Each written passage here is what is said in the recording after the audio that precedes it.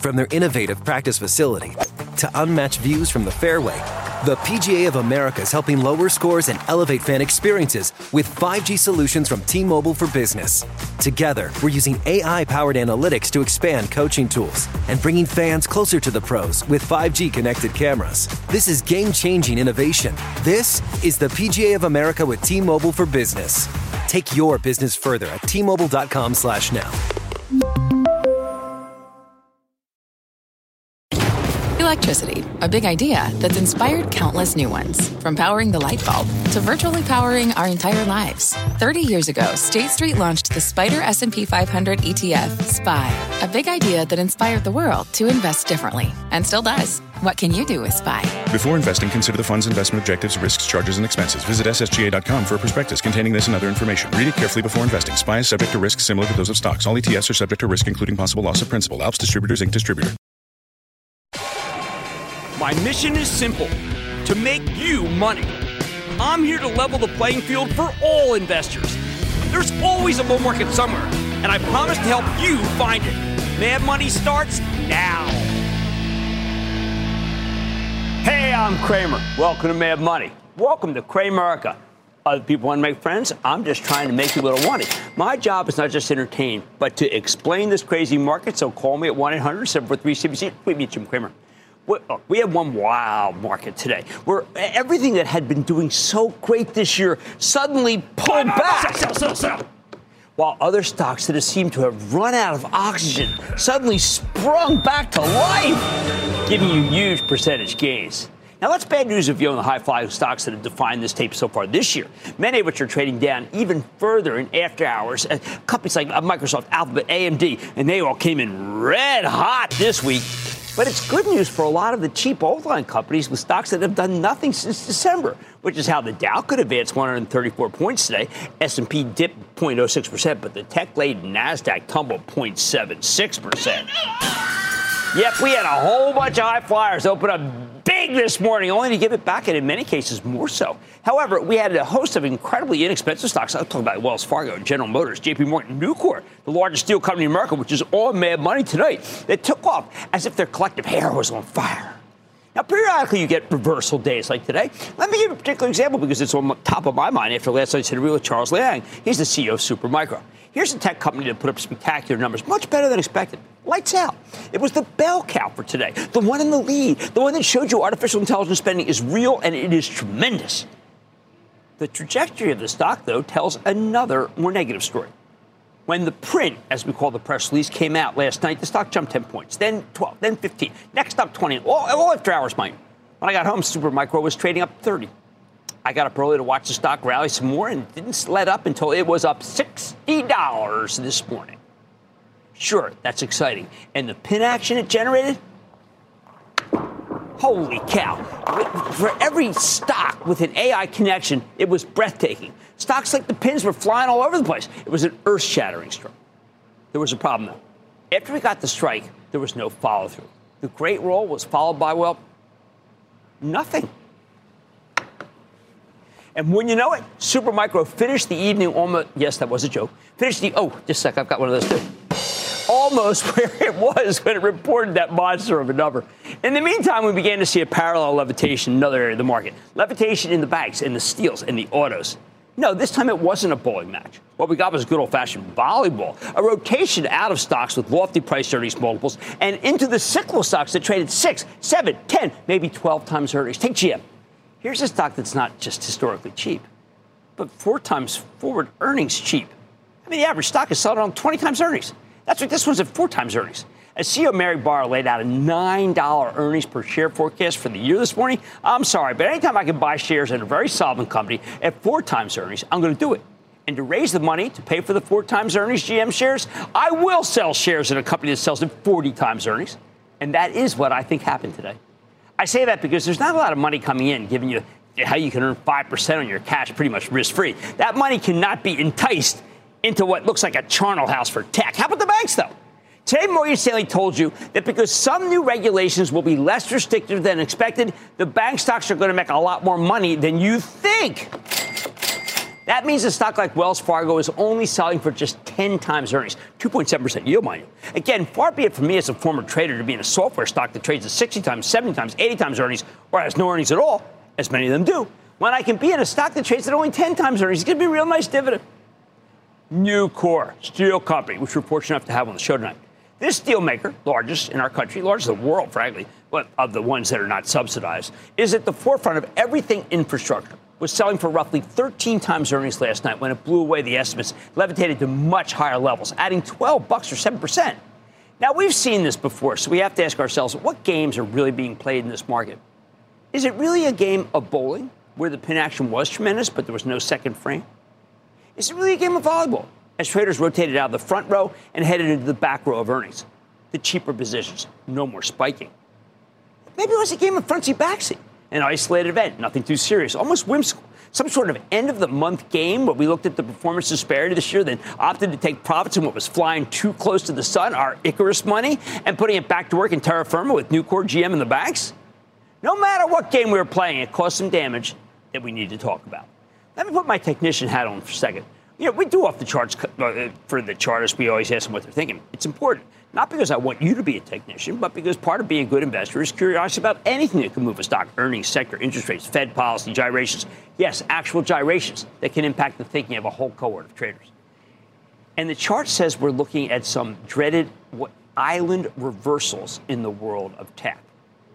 Whatever game impacted stocks, bowling, volleyball, frontsy-backsy, it left in its wake some very broken island reversal charts. They're damaged because whenever you have a stock that jumps up at the beginning of the day and then plummets to chart watchers, you are having a Humpty Dumpty situation where all the king's horses and all the king's men can't put that stock on the right trajectory again because islands reversed.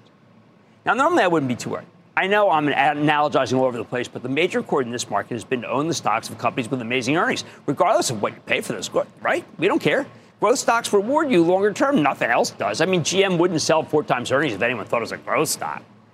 But to have the minor accord surface in front of a Fed meeting in the thick of earnings season with results that only reward the downtrodden, yes, indeed, that for many is worrisome. You now have plenty of people worried that we're in for a bruising no matter what numbers the richly valued stocks report, a view that the after-hours action supports. That's why we need to focus on tonight's earnings, even though we don't yet have the full recollection of them or reflection on them. I'm talking about Microsoft, AMD, and Alphabet. Here's what we know so far. Microsoft posted a nice top and bottom line beat, tremendous 30% revenue growth from its cloud business, and 6 of those percentage points came from AI. But the stock came in real hot, maybe too hot. AMD hit you with a discouraging forecast, real weakness in the programmable chip business. That's one they picked up from Xilinx. Stocks crumbling after hours. Alphabet posted what looked like a good quarter, except their advertising revenue disappointed some, even as I thought the cloud business had a nice snapback. Par for tonight's course, it too is selling off. So are these all island reversals that are just too difficult to overcome, where the stocks opened up big and then plummeted? Or is tech just taking a breather until some of that juicy money from the sidelines takes advantage of the first price break of 2024? And it is the first price break. Bottom line, like I said in Friday's game plan, there's just too much noise here. Let's just wait and see. Let's sit on our hands and process all the information coming at us before we take any action. I am telling you, it will be well worth the wait. Let's take calls. Let's go to Tom in Florida. Tom. Hey, Jim. Thanks for everything you do for us. I'm a longtime watcher. My question is now an okay time to get into REITs or residential REITs now that interest rates might be softening soon? Well, what I've noticed, Tom, is that there is now grave disparity among the REITs. And the residential REITs, I mean, the one that I always think about, Avalon Bay, just okay. I'm not going to rave about any of these. And I'll tell you why I'm not going to rave about any of them. They've had big moves. I mean, they've had these huge moves and off the bottom. Now, you can still say, well, Avalon Bay gives you a 3.7% yield. That's not enough for me. That doesn't entice me. So I'm going to have to say no right now. Of the REITs, I do like Federal, FRT. I do like Simon Properties. And I do like Realty Income, letter O, at 5.5 with a monthly dividend. Sam in Colorado. Sam. Jim, how are you doing? I'm doing well, Sam. How about you? I'm doing all right. You know, Jim, one of the stocks that I think is one of the most important companies in today's world is Taiwan Semi. And looking at NVIDIA and AMD, we're talking about a combined market cap here of over nearly $2 trillion. So TSM, with their $534 billion market cap, this is the company that all of the chip other companies depend on. Don't you think TSM should be valued more? Is it the I do. It's got this great political risk. That's the problem. I mean, you've got a presidential candidate who many people feel like would not necessarily jump to defend what could happen to Taiwan. Other people think he would. You've got a president who has antagonized the Chinese into thinking that maybe they should take action in Taiwan. I mean, all of it's a mess. Here's what I think is really happening. Nobody knows. And that's why Taiwan Semi is a hard stock to own. Let's go to Mike in Connecticut. Mike. Jim, thanks for taking my call. My pleasure. I want to take this opportunity first to thank you and staff again for all your wisdom with the books and the TV show, thank you. Which just made me so many great successes. Oh, you're great. And look, I don't know these callers, okay? I mean, like someone the other day was saying, hey, Jim, you put these guys up. Are you like kidding me? I haven't put anybody up to saying good things or bad things about me since 5th grade. That was the last time because I hit a principal with a snowball. I had to get some people who testified in my favor. I needed that. What's up? Jim, this stock I find so much conflicting information about. I can't figure out if they're trying to underestimate so they can over-deliver or it's something I should stay away from. It's CAVA. I happen to think that Kava is going to be one of the great growth stories of the era. And I think that because they offer food that's good and good for you. Now, they definitely have to get their act together when it comes to the letters that you see in front. Letters, the grades of the sanitation, the health and sanitation do tell you something, having been in the restaurant business. But I think that Kava is here to stay. And while it is expensive, you know what? Chipotle was never cheap either. Anyway, the games that stocks are playing are difficult to parse right now. We just can't be sure. And it's hard to tell if some of these moves will be permanent or they're just temporary. You know what? What does that say you should do? How about sitting on our hands and process all the information coming at us before we take any action? Mad Money tonight. Cisco, that's CSYY, soared today after earnings, giving investors a decent read on the state of the consumer. I'm breaking down all you need to know with the company's top brands. It's restaurants, stupid.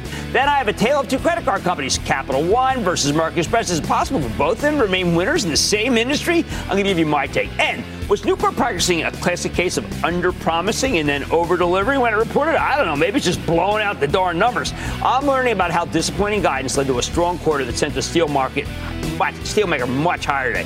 I mean, like, much higher. You do not want to miss my exclusive with the CEO. So stay with Cramer.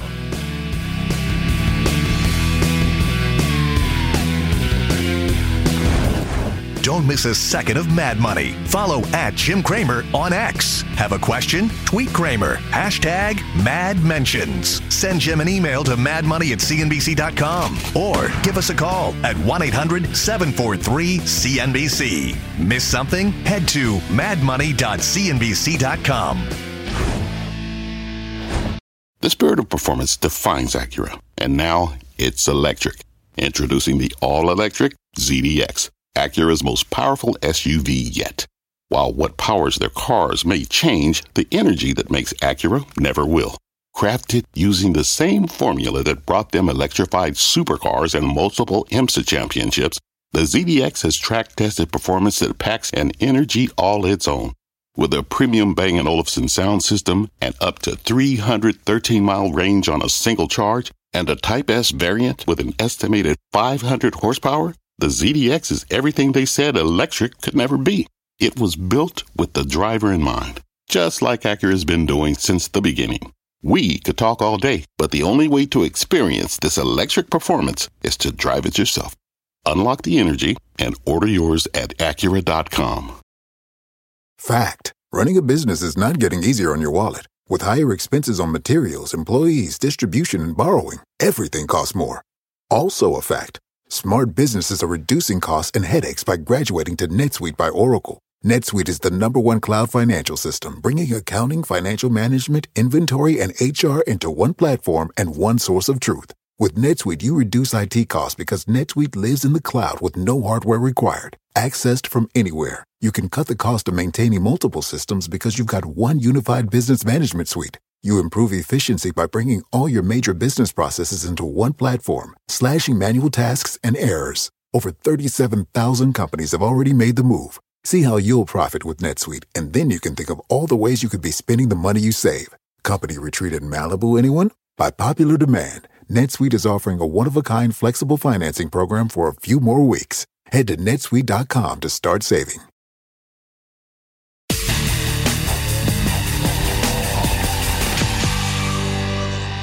Look at Cisco Run. That's the SYY for you home gamers. I've been recommending this one now for a while. It's a play on the post-pandemic boom in restaurant business, but the stock never really seemed to get its footing until today. This morning, Cisco reported a solid quarter with management reiterating their full-year forecast. They also raised their buyback target from $750 million to $1.25 billion. Meaningful.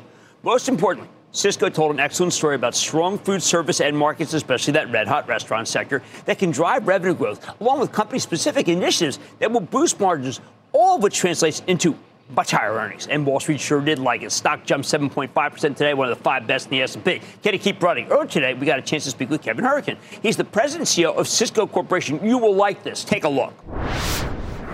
Mr. Hurricane, welcome back to Mad Money.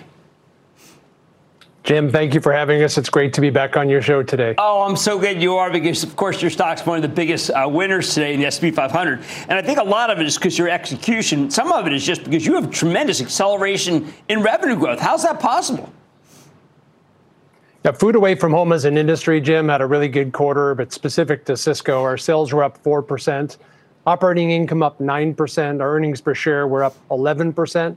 Just to be clear, that's our 11th consecutive quarter of double-digit earnings per share growth. And just quick touch on the balance sheet, free cash flow up 100%.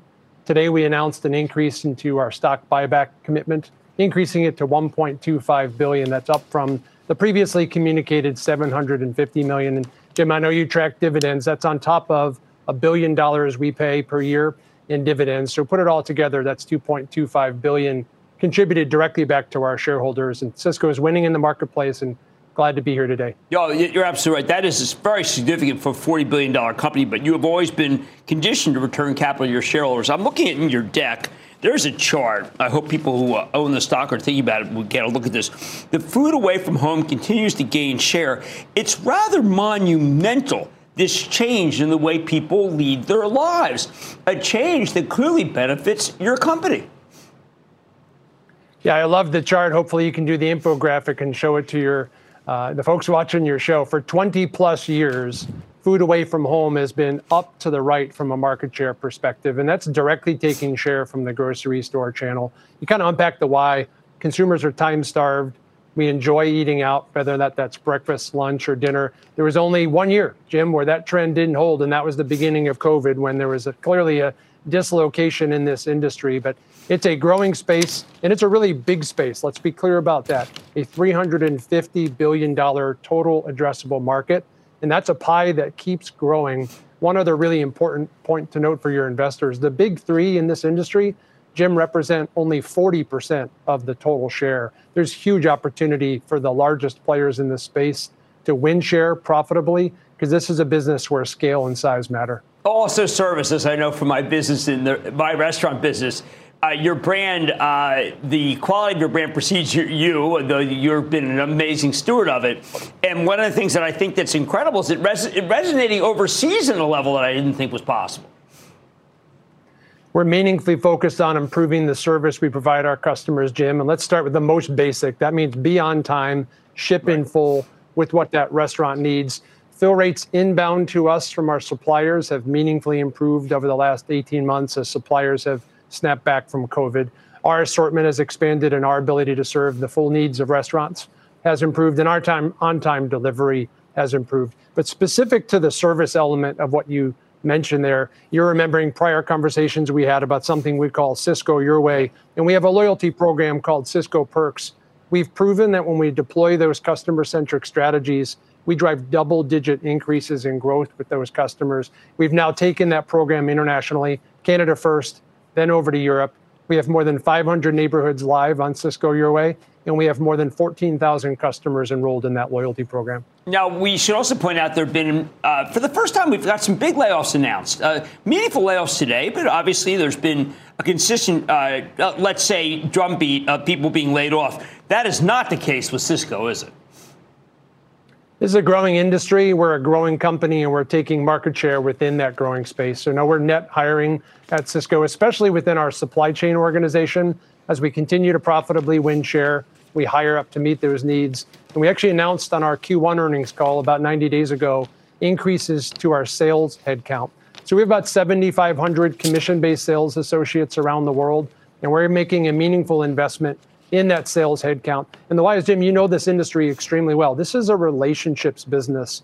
Our sales force are ex-chefs, they're culinary professionals, they're former restaurant owners, and we expect them to be in that customer's kitchen every week, having quality conversations about how we can help that business be successful, that independent mom and pop business be successful. I think it's really important. A lot of people, when I got into business, all I knew was that you had to go with these expensive boutique guys, that Cisco was serving the cafeterias and the big national chains. You have totally shifted your business, as you told me you would when you came in, to being what the customer wants is what the customer gets. And you're not willing to lose a good customer just because they say, listen, we want to be this extreme boutique. You deliver for them, too. Exactly, Jim. We believe we can serve the entire food away from home sector, from the largest national chain restaurant to the hospital, to the cafeteria, to the office building and everything in between. But the bread and butter of who we are is serving mom and pop restaurants, more than 100,000 plus of them across the globe. We've always been known for what we call broadline goods, frozen goods, dry goods on the truck. What we are getting better and better at doing is serving those bespoke needs in specialty produce and custom cut in the specialty meat space. You may not know, we run the largest fresh produce business in the world for food service delivery. It's called Fresh Point, and we're growing that business significantly. So our goal, our desire is to win with specialty, or as we call sell around the room. Start with what we're famous for, which is broadline products, and then sell the additional assortment of fresh produce, custom cut protein, and where we're increasing our focus is in ethnic cuisines like Italian and soon to be Asian. I wish that people could be there when we first met each other, what you said you were going to lay out, frankly, how circumspect I was, because it was not the Cisco that I knew, but you've delivered on many more things than I thought, and including, just so we know, U.S. food service, the acceleration here is just rather extraordinary over the last 2 years. I want to congratulate you. This is not a time when people felt that it was going to be good for the restaurant business, but you were ready, and it's clearly fantastic, and you're the guy who's taking all the share. Well, I'm proud of the team that we have here at Cisco. We have a very capable leadership team, and we have a clear strategy. And when you have a clear strategy that you can execute with excellence, Jim, you can do really good things as a company, and it's a good day to be at Cisco. Well, look, I really do want to congratulate you because the stock's up this big for a reason, which is you are executing at a level that is so much higher than anyone expected. And that's a lot to your leadership, but also to the customers that you decided to service better than they've ever been. I want to thank Kevin Herrick. He's the president and CEO of Cisco SYY. Wow, fantastic job. Thank you for coming on. Jim, thank you for having us today. Absolutely. Boy, this is a remarkable moment in Cisco, and it is not done up this much. This one's going much higher. Mad Money's back in. Right. Coming up, head to head, Cramer compares two financial giants, American Express, Capital One, and the power of your portfolio. Next.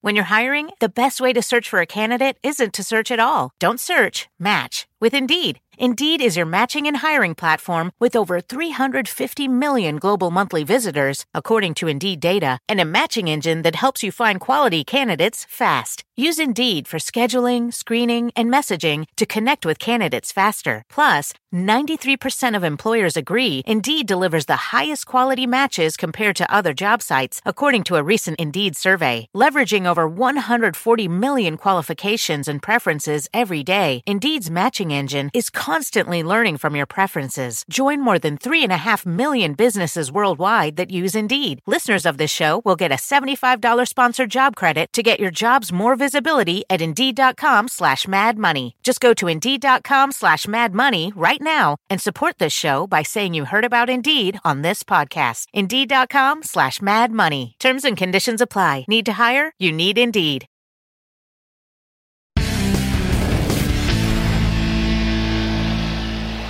Late last week, we heard from a pair of very different credit card companies. The low end Capital One Financial and the high end American Express. Both stocks have been pretty much flat year to date, but they both roared in response to great earnings numbers. Can't say I was surprised, though. I've been recommending American Express for ages, especially in the post-pandemic year. And I always tell lightning round callers Capital One's a very well-run company under the leadership of founder and CEO Richard Fairbank. You might think there's nothing particularly special about two credit card companies reporting terrific numbers. But you need to understand, American Express and Capital One are playing two very different games. You know, it's almost as if they are two different industries. As American Express CEO Steve Squeri put it on the conference call, his company has, and I quote, a singular focus on premium customers, end quote. Meanwhile, Capital One has a singular focus on subprime customers. They simply know how to take acceptable levels of risk and charge enough interest to make up for any defaults. It's a brilliant model. Let me walk you through both quarters so you get what I'm talking about. And this may help you try to get your arms around the financials, which suddenly have caught a bid, as we like to say on Wall Street. American Express technically reported a top and bottom line miss, even though their numbers were up huge year over year. They fell short of Wall Street's expectations. Drilling down, there were a couple of squirrely lines. Bill business came in a little light, while their write-offs and reserve bill came in higher than expected. You know what? That last one can make investors nervous because it means more deadbeat borrowers aren't paying the bills. But believe me, those were just all sideshows. All of American Express credit quality numbers remain well below pre-pandemic levels. Still, how the stock rallied 7.1% in response to weaker than anticipated results is simple. American Express gave you an amazing forecast. Remember, what matters is the future on Wall Street. Management's talking about 9 to 11% revenue growth this year when the analysts were looking for 9. And they think they can do 13 to 17% earnings growth. The analysts thought they'd just do 10. None of this would become a surprise if you listen to management's long-term targets, because this guidance was perfectly in line with what they called their long-term aspiration target. But apparently Wall Street didn't believe those targets were hittable. Beyond the guidance, the biggest positive here was the conference call commentary explaining why American Express can meet its higher-than-expected forecast. CEO Squeri got into this right at the start, saying that Amex made a conscious decision to accelerate its growth a couple of years ago and then try to sustain its growth at high levels going forward. The plan involved investments in technology and marketing, but also something more simple, listening to customers and understanding their needs. In a separate call with us on Friday morning, Squeri went into even more detail because they listen to people. Amex could create a unique and compelling rewards program with much more than cash back, which younger consumers seem to find very unsatisfying. See, younger consumers, they want to convert their points into flights, hotel stays, tangible goods. They want access to members-only lounges at airports and exclusive restaurant bookings via Resi, which is, of course, owned by Amex, and the Amex-only zones at the U.S. Open, other sporting events. Hey, I want these things, too. Anyway, the plan has worked, especially for premium customers and younger customers. For example, millennial and Gen Z customers, they make up 60% of the new accounts last year. That tells you something. Many of these younger customers are choosing Amex's higher-end cards. They love the gold card and the platinum card, even if they have to pay for it. Put it all together, and Amex's cardholder demographics fuel above-market growth, as younger people like to go out and do things and spend a ton of money. And that's why they had 11% billed business growth at restaurants. That was just eye-popping for me, which Squeri told us was fueled by, yes, younger people. Overall, I think American Express made a great case for its long-term strategy, and I bet the stock is more than a run. It has not come down a bit. When it first reported, the stock did very little. I said, oh, my, people understand this thing is humming. How about Capital One? Very different business plan, in part because they're also a bank. Like American Express, Capital One missed the headline numbers. Unlike American Express, the revenues were basically flat, and their earnings were down 20% year over year. Although the earnings miss was purely because the banks all got hit with a special FDIC assessment last quarter after that mini financial crisis last spring. But Capital One's purchase volume also fell a bit short of expectations, scoring just 4%.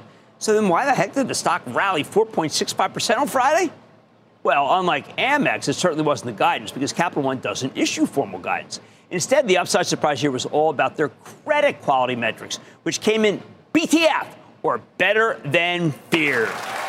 See, Capital One likes to offer credit cards to consumers across the quality spectrum, including those with worse credit. That's known as subprime borrowers. This is much riskier than American Express, which is focused on rich people. Just look at Capital One's allowance coverage ratio. That's the allowance for loan losses versus total loans. Currently sits at 7.58% for the credit card business. Now, it's very high. The same metric in American Express comes in at just 2.8%. While Capital One has the riskier strategy, it surprised Wall Street with better than feared credit metrics for the quarter. If you look closely, you can see that their allowance coverage ratio actually fell slightly from the third quarter to the fourth quarter by 13 basis points. Why is this important? Capital One's loan reserve build of $326 million was well below the $495 billion the analysts were looking for. And people trust Fairbank. They know. They wouldn't just put up any number. These are qualified, stringent numbers. And beyond the improving metrics, Capital One's management had some really positive commentary about credit trends, with CEO Richard Fairbank telling us, quote, investors have been asking for quite some time, when will charge-offs level off? So this is the point where we see that happening, meaning charge-offs should move more or less with seasonality in the coming months, end quote. That's huge. Remember, this man's credibility is supreme. So that's why the stock exploded higher. Capital One runs a higher risk strategy by extending credit to lower quality borrowers. And after several quarters where their credit metrics were steadily deteriorating, even exceeding pre-pandemic levels, the problem's finally starting to moderate. That is fantastic news. A lot of investors were worried about this, but now they can feel confident coming in off the sidelines. Now, look, if I had to choose, I would pick American Express over Capital One almost every time, because American Express has a better growth profile with a more durable business model. And frankly, I'm just more comfortable with it. That's why Amex sells for 16 times earnings, though, and Capital One sells for just 10 times earnings. So you might want the value play. I'm fine with that premium. Nothing wrong with paying up for best of breed. But here's the bottom line. Even when you're looking at the same industry, there's always multiple ways to win, like American Express and Capital One, with their vastly different strategies, but fabulous CEOs who know how to run their businesses and execute at incredibly high levels that can work for any investor. I want to talk to Robert in New York. Robert. Jim, I got to tell you, I did very well with you on my holdings this year, as I have done very well because of you. But anyway, if everyone listens to you, they'll do very well. Oh, thank you, buddy. I just want to say, you have to listen to the experts like yourself. If I was getting my Ferrari serviced, I wouldn't go to the Ford dealer. And the same thing goes with the stocks. I go to the expert, Jim Cramer, to guide me in the right direction, period. Geez, Robert, that's very, very kind of you. I mean, now, look, remember, I am a generalist. I have to cover a lot of different companies. There are people who excel at individual industries. But to hear you say that makes me feel pretty darn good. How can I help you today? Well, here's the thing. The stock that most analysts, this is the stock I'm asking about, are predicting a decrease of 51% from $44 a share to around there. The earnings are out on February 8th for the fiscal quarter ending December 2023. It's very highly shorted. You saved me money, and you made me a ton of money on this stock at one point because you told me to get in. I got in. I almost doubled my money on a firm, so I need you to guide me on this now. I think you're fine. I think you're fine. I think the same thing that made me like it well below is the same thing that I like it now, which is Max Levchin's integrity. And I think he's terrific. Now, the one thing you didn't know is the short position is not as big anymore because they went and covered. So if it does come in a little, do not be concerned. I think you will still do well. And it's one of the few from this era that I really trust because I trust Levchin. All right. Even when you're thank you, Robert, for those incredibly kind words. Even when you're looking at the same industry, there's always multiple ways to win. That's what I try to teach you. American Express and Capital One have vastly different strategies. I think both are winners. Watch where we have money at, including my Susan with Nucor.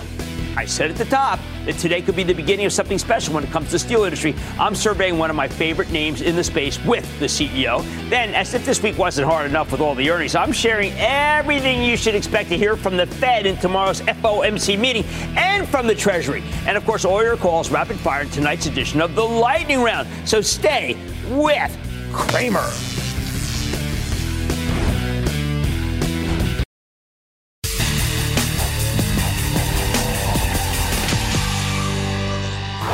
If you think this economy is weak enough for the Fed to cut rates, just take one look at Nucor, the best-of-breed steelmaker. They hit a new 52-week high today, up 7% among the top 5 gainers of the S&P after putting a magnificent quarter last night. These guys delivered a monster earnings beat, even versus the guidance they gave just last month. And this morning, management made some very positive comments about the long-term trends that are starting to materialize. So can the stock keep climbing? Let's check in with Leon Topalian. He's the chairman, president, CEO of Nucor. Find out more about the quarter. Leon, welcome back to Mad Money. Thanks, Jim. Appreciate you having me today. Well, how could I not? I mean, this was an amazing quarter. And the first thing I want to do before we drill down into the cadence or how much money you made, you're talking about mega trends, which make me feel like don't look at the quarter, don't look at the year even. Think about multiple years for Nucor to do well. Oh, absolutely. And Jim, not all of those mega trends suit all of the competition. Nucor is the largest steel producer in North America. And as we look at the volumes in the United States, Nucor makes 1 out of every 4 tons produced in the U.S. So as we think about IIJA, we think about the CHIPS Act, we think about infrastructure, Nucor is the most diverse steel maker in the United States, poised and ready to capitalize on that. We're just on the early stages of that on all 3, and we're starting to see those flow through our orders into plants. We think about CHIPS Act. There's 56 semiconductor plants on the books, 18 already under construction, for a total value of about $370 billion that'll be invested. Nucor is going to be and participate in all of that. So we're just warming up, and I would tell you at 7.5 times EBITDA, we're one of the most undervalued stocks on Wall Street and an incredible opportunity for our investors. Well, I'm glad you brought that up because you did say at the conference call that you took a hard look at U.S. Steel, obviously being bought by Nippon Steel. But basically, if I can parse your words a bit, your stock is much cheaper, so why don't you just keep buying your own stock? And that's exactly what we're going to do, Jim. Our strategy since I took over is to grow the core and expand beyond. So grow our core steelmaking assets and expand into those adjacent steel-centric businesses that operate just outside of the cyclicality of steel. And so you're going to see Nucor buy a lot of our stock back. And at the end of the day, we're not going to overpay for any assets. So as we looked at it, we looked and saw some assets might fit strategically and culturally. But at the end of the day, again, we have a lot of uses for that capital, and not the least of which is giving it back. Over the last 4 years, we've given back $10 billion to our shareholders. And so we're going to continue to reward them for sticking with us, and we're going to continue to grow this company. All right, so people understand that's 23% of the shares have been bought back since 2018. Now, one of the things that has me very, very excited is that the other part of the money you're using is to build giant, and I should say sustainable mills that are going to produce all sorts of new steel that will meet the demands of, particularly of non-residential construction. Absolutely. Jim, we just kicked off, and the Brandenburg team in Kentucky is operating now in the largest, most capable plate mill in the United States. We're breaking ground now in West Virginia on one of the most state-of-the-art, will be one of the most sustainable sheet mills anywhere in the nation. We're building our micro mill in Lexington, North Carolina. We're expanding in Kingman, Arizona. We're building galvanizing capacity. So we're going to continue to create and make opportunities and provide capabilities for our customers so they can continue to grow their companies. And again, ultimately rewarding Nucor shareholders. In the last 3 years, we have made more money in the last 3 years than we have in the last 20 combined. So Nucor is firing on all cylinders. And quite frankly, we're just getting warmed up. Now, I think a lot of people might say, wait a second, the Fed tightened faster than it ever has. Rates are above 5. But you made a point both in our interview and, of course, in the conference call and the deck that you're building and buying a lot of kind of steel that really isn't all that sensitive to what the Fed does. Yeah, and look, we're again, the diversity of Nucor is we're consuming a lot of that downstream. And so we're touching every sector of the market. So while one sector may be a little off and we're seeing some pullback in some, right, we're seeing a slowing in the adoption rate in EVs. We have others that are firing on all cylinders. We think about the 3 mega trends. We think about power transmission, grid hardening, rebuilding the entire infrastructure of the United States. Nucor is poised and ready to capitalize on all of that.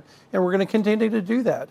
Well, I mean, that's a good point. For instance, you said that tractors, earth movers, not doing well, and yet you would think if they're not doing well, you wouldn't be doing well. But the fact is that you have many different applications, and you are not just going to be like an old steel mill, frankly, just putting up buildings. And if they're not buying buildings, then you got nothing to do.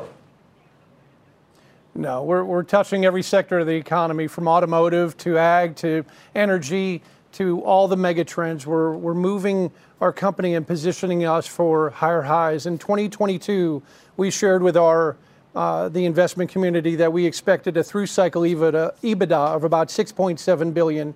Last year, which was the third best year of Nucor, we did 7.4. So again, over the last 4 years, to return over 30 or make over $30 billion in EBITDA, again, Nucor's strategy is paying incredible dividends for your viewers, our shareholders, customers, and our team members. One last thing about our viewers. We have a lot of young viewers. They're probably saying, no, wait a second. Steel, dirty business. Could you remind them who the largest recycler in the Western Hemisphere is? It is Nucor, and we are one of the 5th largest in the world in terms of recycling. We are one of the cleanest steel makers on the planet, and so, we don't have to pivot. We're already there, but we're not stopping. As the largest producer in the United States, we're going to continue to invest in those technologies that help to deliver a net zero product, and we're doing that for many of our customers today. We're going to continue to push that and continue our leadership position in this industry. Well, you've been a great leader and steward of Nucor, known you for a long time, and it's just a remarkable thing you've put together here. So many good things. Leon Topalian is Nucor Chair, President, and CEO. Hey, Leon, it's great to see you. Really fabulous quarter. Thank you, Jim. Great to see you as well. Absolutely. Have a great night. Okay, you too. Mad Money's back after the break. Coming up, pop open those umbrellas and tee up your toughest questions. Cramer takes on all comers in the lightning round. Next.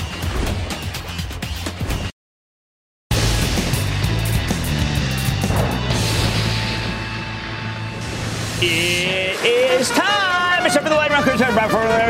By myself,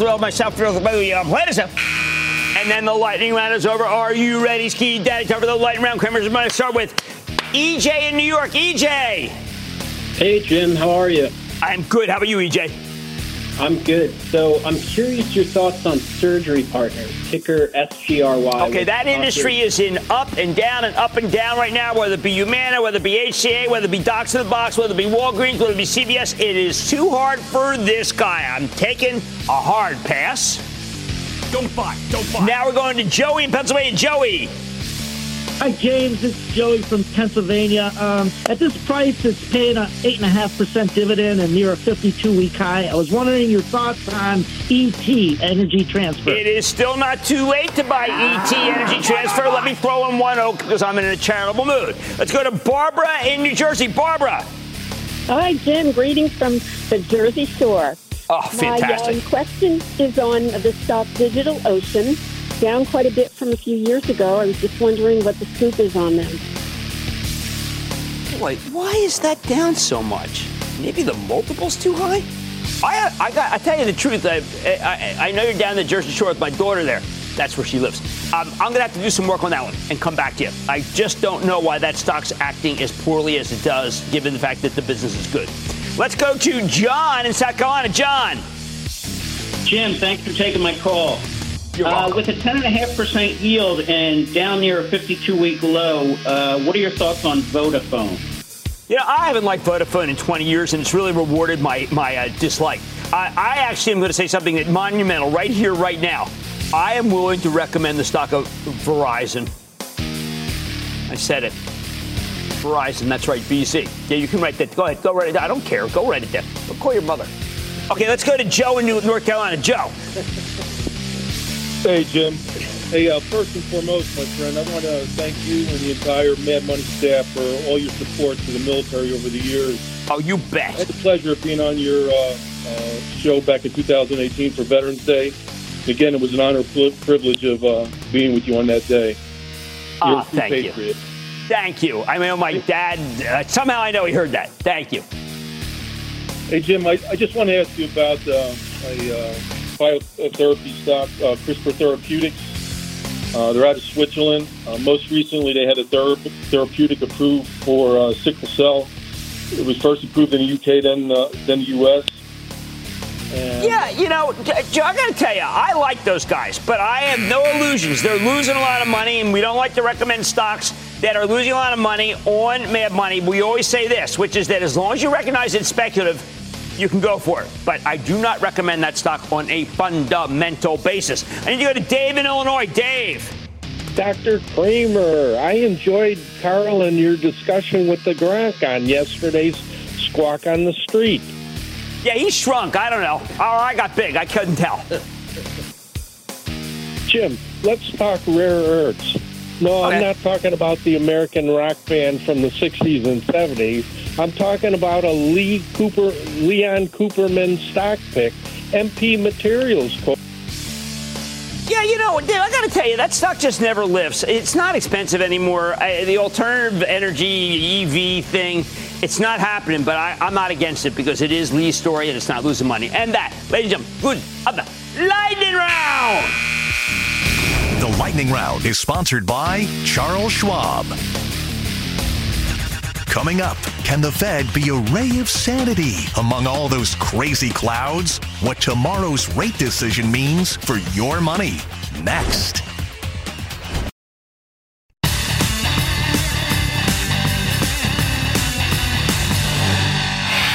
Sometimes it really feels like the calendar's out to get me. Not only do most of the super high-profile companies report this week, tomorrow we get the results of the latest Fed meeting. And while it shouldn't be all that significant, the recent spate of economic data makes it more pivotal than we expected. Hey, look, tomorrow we get the Treasury auction scheduled for the next 3 months, too. And for that news, we turn to Josh Frost, the Treasury Assistant Secretary for Financial Markets, who can, at times, rival Fed Chief Powell for importance, because we need to borrow so much to finance the darn deficit. Frost's job is to announce a regular and predictable schedule of financings. But what the heck does that mean when you have $34 trillion in government debt? I can tell you that Frost, who speaks to dozens of bankers for input, would do the most good for the bond stock market if he offers only 1 to 7-year paper. Any longer than that, you could send everything off kilter, from the rate you pay on your credit card to the mortgage rate someone might want in the future. Remember last fall when long-term interest rates were skyrocketing? Frost announced a new Treasury auction schedule with more shorter-term paper, and that caused rates to peak on the spot. And also, of course, then the stock market bottomed. It was a tour-de-force move that exposed how important Frost is to our national finances. If the government were spending within its limits, Frost would be a simple bureaucrat. But we haven't done that for decades. It's only gotten worse over time. Frost now has to juggle between selling debt at lousy prices for the Treasury versus selling debt at lousy prices for investors. It's a black box. It'll be open tomorrow. Now, tomorrow's Federal Open Market Committee meeting was supposed to be kind of pale in comparison to the March meeting, where many were expecting a rate cut. But there's a huge problem developing here, and we all know it. We're now seeing the economy really humming. The steels and the autos and the rails and the airlines and the home builders, all within the last 48 hours, keep putting up tremendous numbers. If you didn't know better, you might expect the Fed to hit us with one more rate hike, not a cut. There have been no bankruptcies to speak of. There have been scattered one-off layoffs, PayPal, IBM, Macy's, Rite Aid, thanks to some drugstore closings. In fact, only the 12,000 people being laid off at UPS, which was announced this morning, even jumps out at you. So does that put the Fed on the hot seat? Inflation is now very much under control, at a level where the Fed could cut without embarrassing itself or risking its credibility. But with the strength of the economy, I think a March rate cut is off the table. And we're looking at June for the first of what looks like 3 cuts this year. Although I've got to tell you, if this stuff keeps up, I wouldn't even I don't know if you want June to have a cut. See, to me, the Fed would be better served just to stand pat. Let things play out. What's the rush? It's not like we're seeing mass layoffs. We get the employment report on Friday. What a week. And if it shows the unemployment rate remains below 4% or wages are going up, it'll be obvious to all that there's no need for the Fed to cut anytime soon. And that is the real takeaway here. I hope the Fed simply reiterates what it has said before, that they're data dependent. If the economy gets too soft, they'll think about cutting rates. Just leave it at that. Predictable and regular. In a world where almost nothing is predictable and regular, especially in the political sphere, let's hope that Josh Frost and Jay Powell recognize those two qualities are what they can and need to keep delivering. I like to say there's always a bull market somewhere, and I promise to try to find it just for you right here on Mad Money. I'm Jim Cramer. See you tomorrow. Last call starts now. All opinions expressed by Jim Cramer on this podcast are solely Cramer's opinions and do not reflect the opinions of CNBC, NBC Universal, or their parent company or affiliates, and may have been previously disseminated by Cramer on television, radio, internet, or another medium. You should not treat any opinion expressed by Jim Cramer as a specific inducement to make a particular investment or follow a particular strategy, but only as an expression of his opinion. Cramer's opinions are based upon information he considers reliable, but neither CNBC nor its affiliates and or subsidiaries warrant its completeness or accuracy, and it should not be relied upon as such. To view the full Mad Money disclaimer, please visit cnbc.com/Mad Money disclaimer. From pit lane to podium, the Las Vegas Grand Prix is providing fans a race day experience at the speed they deserve. With the help of T-Mobile for Business, our 5G advanced network solutions are powering race day operations with event-wide connectivity. From streamlined gate entry to an immersive app, giving fans blazing fast access to the sport they love. This is accelerating innovation. This is the Las Vegas Grand Prix with T-Mobile for Business. Take your business further at T-Mobile.com/now.